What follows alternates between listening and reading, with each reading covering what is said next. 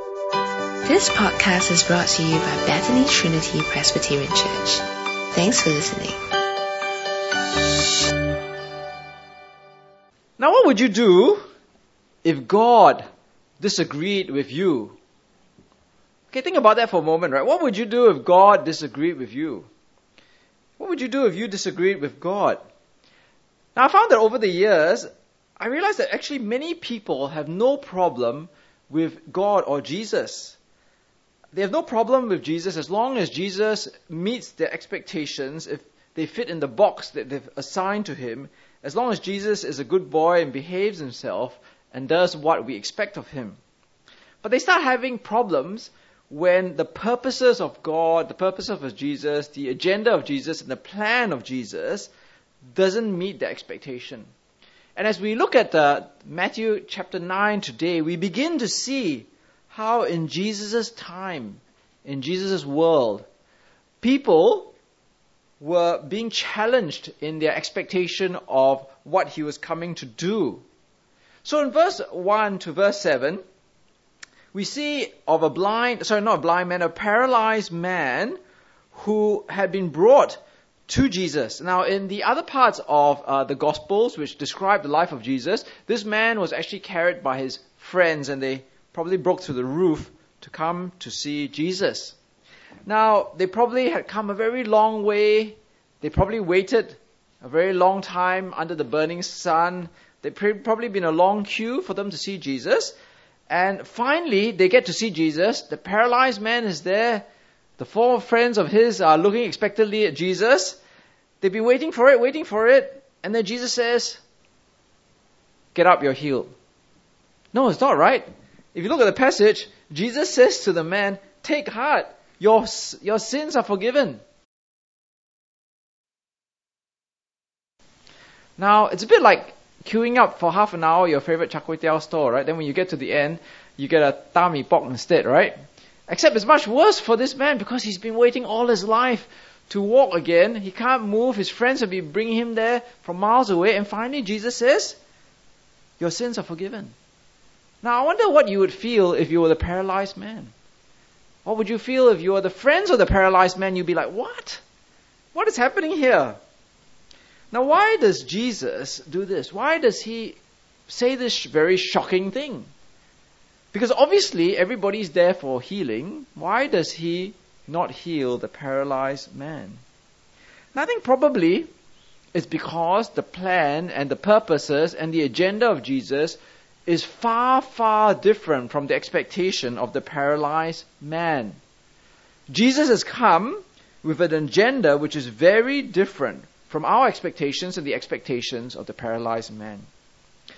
He has come not to deal so much with the problem of illness, sickness, or paralysis, but the problem of sin. Because the problem of sin is, in God's eyes and Jesus' eyes, a far greater, eternal, and permanent problem than the problem of paralysis. Because the problem of paralysis is only really for this lifetime, but the problem of sin is an eternal one. It's a bit like going to the doctor, right? Maybe you've got an itch on your skin or you've got a sprained ankle and the doctor sees you, he does a series of tests, calls you in again, does a series of other tests, and he finally says to you, "Oh, I'm so sorry, but you've got cancer." I guess when you found out you've got this much bigger problem than the problem in which you first came to see the doctor for recedes into the problem of unimportance, right? So here Jesus, the miracle worker, the healer, tells this man who is paralyzed that your sins are forgiven, and yet we are disappointed to a certain degree. And I can see that actually the Pharisees, if you look in this passage, are even more disappointed in Jesus, because in verse 3, the teachers of the law, the Pharisees, said to themselves, "This fellow is blaspheming." Now, the idea of blaspheming here is the idea of claiming what belongs to God.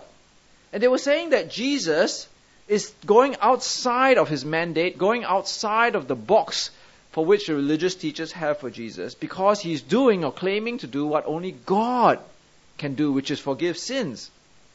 Because obviously, only God has the ability to forgive what is universally a problem. So if I say, let's say Nick, for whatever reason, decides to steal somebody else's wallet, right, Elaine's wallet, I can't say to Nick, your sins are forgiven. Because really only Elaine can say to Nick, I forgive you for stealing my wallet, right? Only God needs to forgive Nick, because first and foremost, when Nick steals from Elaine, he's committing an offense against God. So when Jesus says to the paralyzed man, your sins are forgiven, he's claiming the power and position of God. But Jesus takes, in many ways, offense to what the religious teachers are saying. He knows their thoughts, because obviously he has supernatural insight. And he says, why do you entertain evil thoughts in your heart? Now, the thinking of Jesus blaspheming is actually evil, because Jesus in truth is God, and Jesus in truth can forgive sins. But it is evil because it is also going against the plan, God's plan for Jesus to forgive sins. So it's evil in God's eyes to actually say that Jesus is blaspheming when he actually has the power to forgive sins, and he has come to forgive sins. So Jesus then says that he wants people to know that he has the authority to forgive sins. And what does he do then? He says, I will heal this man so that you may know that I have the authority to forgive sins. Now, what is harder to do? To forgive sins or to make the paralyzed man walk? From an absolute, real truth standpoint, it is harder to heal. Sorry, it's not wrong, right? It is harder to forgive sins than it is to raise the paralyzed man. Because only God can forgive sins. But from a visual point of view, what is seen, it is harder to make the paralyzed man walk than to forgive sins, because you can't see the forgiveness of sins. If I say to Nick, your sins are forgiven, he still looks the same, right? Still wearing his green shirt, still wearing his dark glasses, there's nothing happening to him. We can't see the forgiveness of sins. But if Nick is paralyzed and I say, stand up, wow, that's very different, right? Because Nick is now standing up, walking around, jumping and clapping for joy. I remember as I was thinking about this sermon, I can't say God sent me this illustration, but in a way it was, because I was walking down the road and I saw this bus. And I'm not sure whether you've seen this advertisement in the bus, because I can't imagine that it's very common, because I haven't seen another bus with this sign before. But it's advertising some exhibition in the National Museum. And the sign at the side there says, what is not visible is not invisible.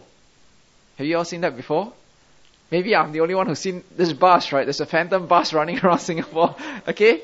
But there is a sign on the side of this bus which is advertising some exhibition in the National Museum saying, what is not visible is not invisible. And I thought, wow, that's actually what Jesus is doing here, right? Because just because we can't see the forgiveness of this man, it is not invisible, because he's going to show it by doing what is visible. Now, Jesus then does a miracle of the highest visible order in order to show that he can do the miracle of the highest invisible order. Now, when you think of it, even 2,000 years later, making a paralyzed man walk is impossible. It is impossible. With all our modern medicine, with how much money you have, you still can't make a paralyzed man walk. So you think of the most famous paralyzed people, okay? So this is Christopher Reeve. He played Superman in the movies in the past, and he was paralyzed because he fell off a horse. With all his celebrity, with all his money, he couldn't heal his paralysis, and he died because of his paralysis.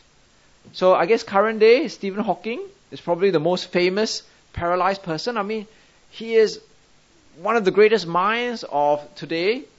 Incredible celebrity. He's written books. He's very prominent. If he could be healed of paralysis with modern medicine, he'll be walking today. It is impossible. I mean, we have to admit it is impossible to make a paralyzed person walk. Now what does Jesus do? Jesus says to the man, how many words? 1, 2, 3, 4, 5. About 8 words, right? Get up, take your mat, and go home. And the man stands up in the midst of the crowd and goes home. Now, I sometimes read some articles saying that, ancient world, the people, they're very gullible people. They fall for all sorts of things. And that's why they fell for Jesus. But I'm sure that the people in the ancient world, they know paralysis when they see it, right? When someone is paralyzed, he is paralyzed, whether it's today or 2,000 years ago. The man cannot walk, he is paralyzed. And suddenly, the man gets up. And not only gets up, he's strong enough to take up his mat and carry it with him. And the crowd, recognizing what happens, look at what they say. In verse 8. When the crowd saw this, they were filled with awe and they praised God who had given such authority to man. Now what is the crowd recognizing here? They recognize that God has given some authority to Jesus the man. And what is that authority? The authority to forgive sins. Because of what Jesus had done in doing the visibly impossible, the crowd recognizes that Jesus has the power that God has given him and the authority to forgive sins. Now, Jesus is not content in having this power because God's agenda, God's plan for Jesus is more than just, randomly forgiving people. Because in the very next section, Jesus, his whole life mission is to go out, to call sinners to himself and to forgive sinners. So in verse 9, as Jesus went on from there, he saw a man named Matthew sitting at the tax collector's booth. And tax collectors were renowned sinners of the day. They were sinners against people because they collected tax, and usually at extortion rate. They were enemies of the state because they collected taxes not for the Jews, but for the hated Romans. So they were sinners in every way. And Jesus called up to him and says, hey, Matthew, I'm having dinner at your place, right? Get the food ready, invite all your sinner friends, and we're going to have dinner together. Again, in verse 11, the Pharisees were not happy with Jesus because Jesus was not following the script. The Pharisee said to this, he says, look, why does your teacher eat with tax collectors and sinners? See, they're synonymous, tax collectors and sinners, they're all one the same. On hearing this, Jesus said, it is not the healthy who need a doctor, but the sick. But go and learn what this means. I desire mercy, not sacrifice. For I've not come to call the righteous, but sinners. You see, the expectation of the religious leaders, and I'm sure the expectation of many religious people today, if you would ask them honestly, is that God saves the righteous and condemns the sinners. Don't you think so? Don't you think that that's what most religious people will say? The righteous will be saved, the sinners will be condemned. And that's the blueprint that the religious teachers had of Jesus. But Jesus is overturning the blueprint, right? Because instead of saving the righteous, he is saving the sinners. He's calling out the sinners, he's going to their house, and he is associating with them. And Jesus says, who goes to see the doctor? It is the sick who see the doctor. It is the sick who need the doctor. And so it is the sinner who needs the person who can forgive sins. Now, he's not actually saying that the Pharisees or the religious teachers are righteous, so they are not in need of a doctor. You can see that because of the passage that Jesus quotes in verse 13. Go and learn what this means. I desire mercy, not sacrifice. And if you go back to Hosea chapter 6, where this quote comes from, you realize that what is happening in Hosea's time was that the religious teachers were relying on their ritual rather than their acknowledgement of God.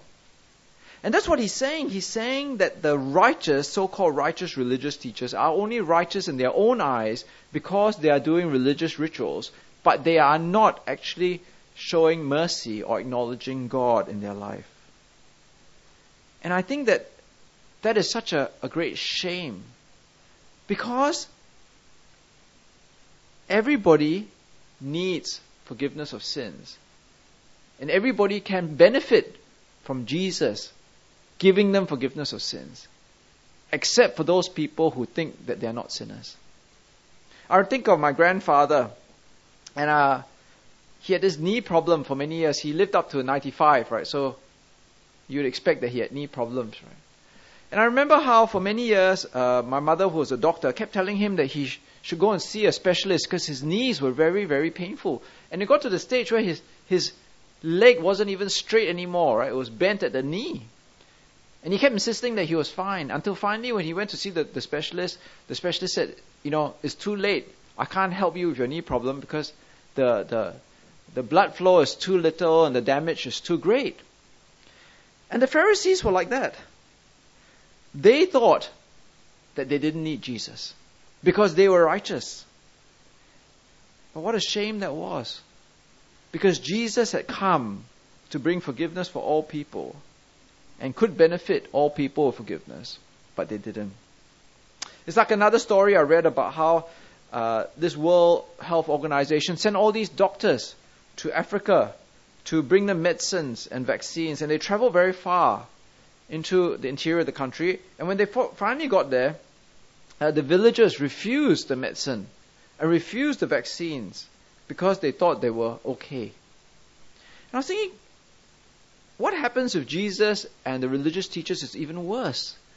Because Jesus was God who came into this world to bring forgiveness and to call sinners. But there were so many people like the religious teachers who thought they were okay. Now, why exactly is this happening? Well, I think if you look in verse 14 onwards, we can see that it wasn't just the Pharisees, but other people who were trying to understand Jesus, but because Jesus was not fitting into their box of expectations, were rejecting Jesus. So in verse 14, John's disciples came and asked him, "How is it that we and the Pharisees fast often, but your disciples do not fast?" Jesus answered, "How can the guests of the bridegroom mourn while he is with them? The time will come when the bridegroom will be taken away from them, and then they will fast. No one sews a patch of unshrunk cloth on an old garment, for the patch will pull away from the garment, making the tear worse. Neither do people pour new wine into old wineskins. If they do, the skins will burst, and the wine will run out, and the wineskins will be ruined. No, they pour new wine into new wineskins, and both are preserved." I think that this is one of the most profound parts of this passage today. And if we really grasp what it means, it really shows that the coming of Jesus is so awesome and spectacular that it overturns every expectation of humanity.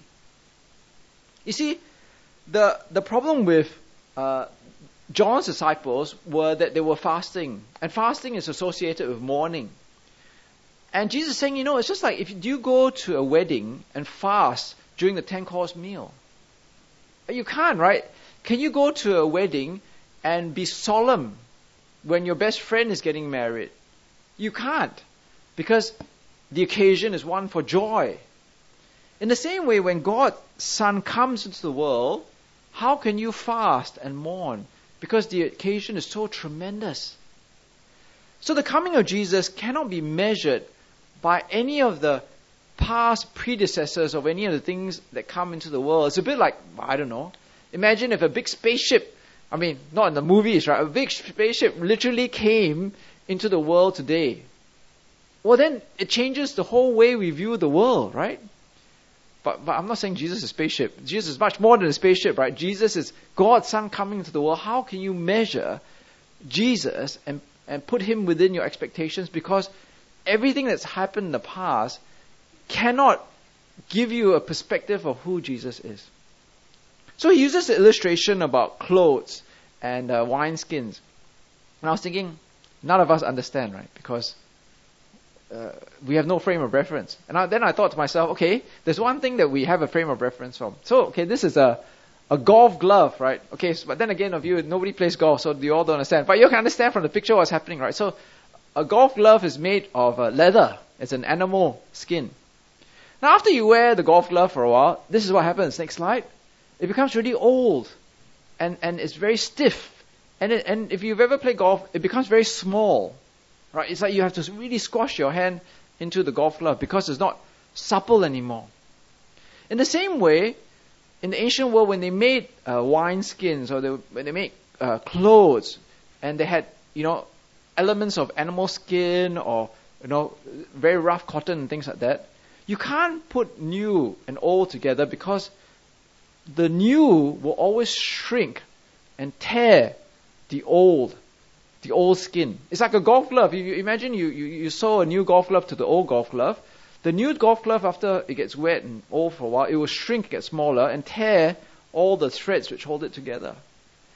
And that's a very powerful illustration of what Jesus is saying. He's saying, look, when you try to put Jesus into the old wineskin of your old worldview, Jesus cannot fit in because his coming cannot be contained by any of the old ways of looking at things.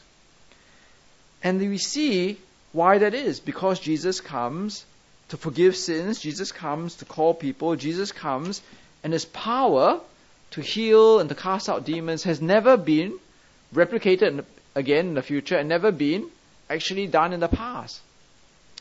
So we then come to 4 different sets of people, right? 4 different sets of people. And each of these different sets of people, in many ways, show the tremendous, paradigm or expectation-breaking view of Jesus. So the first person that comes to Jesus is this synagogue leader. He's a very powerful person. And his daughter has died. It's very sad. But in verse 18, he comes to Jesus and he says to Jesus, if you put your hand on her, she will live. Now this is really tremendous. The view that this man has of Jesus is that he can raise the dead. Now, where do you measure Jesus against all the people in the past who can do this sort of thing? Then, a woman comes who had been bleeding for 12 years. 12 years is a very long time. She probably tried everything to heal herself.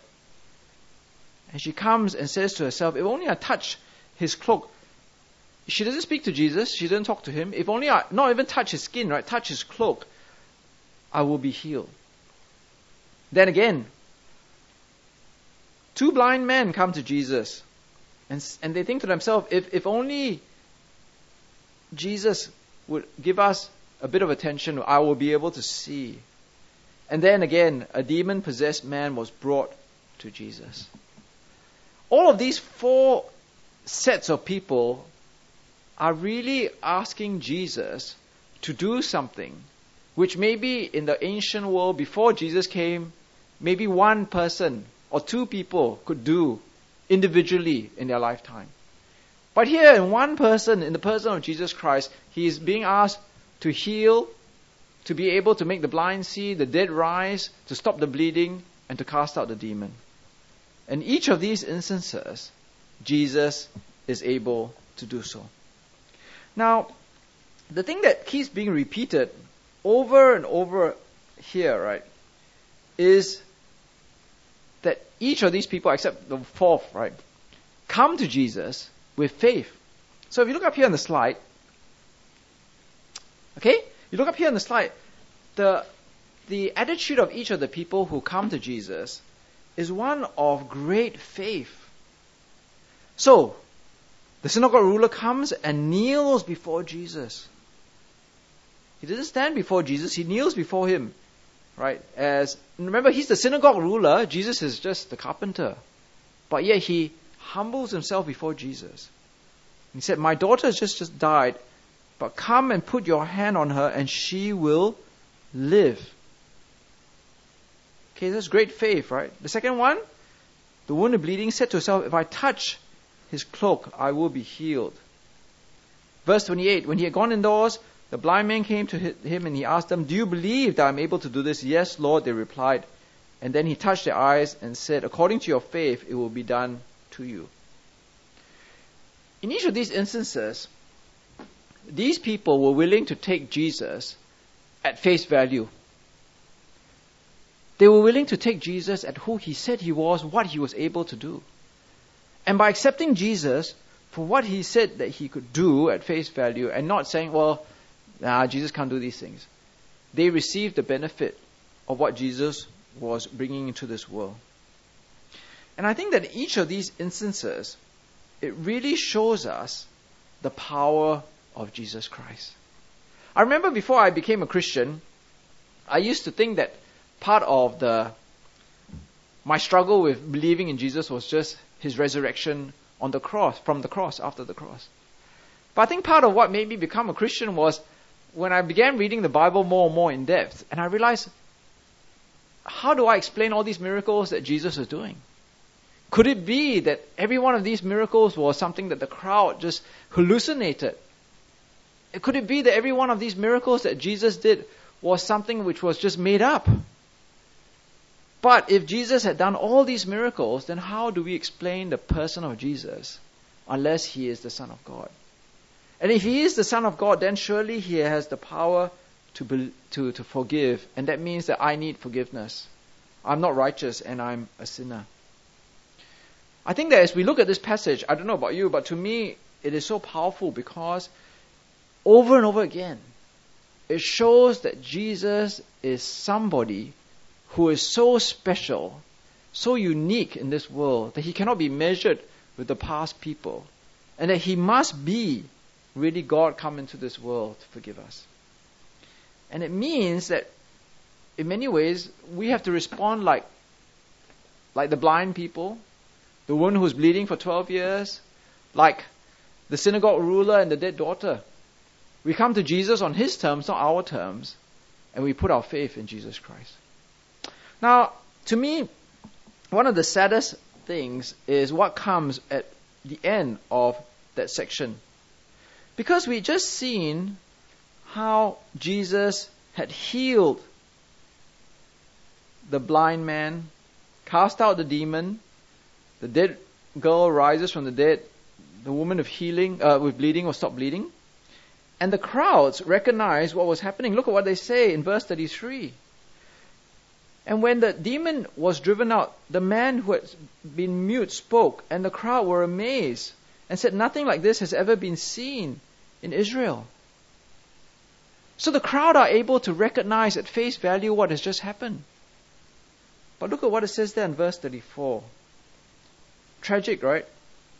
But the Pharisees said, it is by the prince of demons that he drives out demons. You see, for the Pharisees, their expectations of Jesus and their desire to impose their own box of expectations on Jesus meant that even when they saw the greatest miracle of Jesus, even though they saw the paralyzed man walk, even though they saw the casting out of the demon, even though probably they saw the bleeding woman healed, the blind man see, they were unwilling to accept Jesus at face value because of their desire to want to set the agenda for Jesus Christ. Now, I think that still happens today. I was setting my agenda for Jesus all these years until I was forced to confront what it said in the Bible about Jesus and to recognize if it is true, then I must throw away all my expectations of Jesus and accept Jesus' expectations for me and to say that I was a sinner. I remember one very sad thing, and I still have it quite vividly in my mind. And I think I've shared this illustration before, that many, many years ago, one of my dad's good friends had cancer. And I remember playing golf with him in Australia a week before he passed away. And when we were playing golf, I remember trying very, very deliberately and seriously to share the the gospel of Jesus Christ to him because, I knew he was going to die. I knew he was going to die very soon. I thought this is probably my last chance to share the good news of Jesus Christ with him so that at least, he could go to heaven. And I was really sad because I did manage to share with him and have a serious conversation while we were playing golf about, the need for forgiveness, eternal life, all these sort of things. But here was a man, even though he was dying and he knew he was dying and he knew he would die very, very soon, kept saying that he was a good man and he was going to heaven and he didn't need Jesus Christ. And to me, I just couldn't understand it. Because I thought to myself, well, if Jesus says that you need a Savior, and Jesus has done all these things to prove that He is the Savior to come to forgive your sins, then who is right? Jesus or me? Because this man still kept insisting, I am right. I must be right. And the only reason he thought he was right was because this is my opinion. I am a good person. I will go to heaven on my own. It doesn't matter what Jesus has done. It doesn't matter what Jesus has died on the cross and risen again. It doesn't matter that Jesus has done all these miracles. I'm still right. I'm still a good person and I can save myself. And I think that was so sad, isn't it? Because for this man, because he wanted to impose his own expectations on Jesus, his own expectations on how to be saved, today he is dead and there is no Savior for him. But I think that as we look at today's passage, it's really a great encouragement to my faith, because when I see what Jesus Christ has done, it shows us something about Jesus. Jesus wants us to know that He has that authority. And if Jesus has that authority, and it shows us that He is the Savior who calls sinners, then who am I to say that I'm righteous on my own? I have to submit to Jesus' expectations of me and to confess that I am a sinner. And I need to respond to Jesus' call so that He will forgive me and that He will eventually save me and bring me to heaven. So I think that as we look at today's passage, I find it such an encouraging passage. It is not just the resurrection from the dead that shows who Jesus is. It is all the miracles that He did as well to deliberately show us through what is visible, the power that He has that is invisible to us, the forgiveness of sins. And I think that as we see these things very clearly, then all the more our faith should be strong. Because unless we have an answer and say, well, Jesus didn't really make the paralyzed man rise from the dead, the blind people they could see all along, right? And the woman who's bleeding for 12 years, well, she wasn't really bleeding, she was just imagining it. How do we explain who Jesus is? Right? That's not a very satisfying conclusion to me at all. What is the more logical conclusion? Is Jesus is this God's Son come into the world, which blows apart all our expectations. That means that we have to actually recognize Jesus for who He is and submit to His expectations for us. Thanks for listening to this podcast brought to you by Bethany Trinity Presbyterian Church. For more information, visit us online at busypc.sg.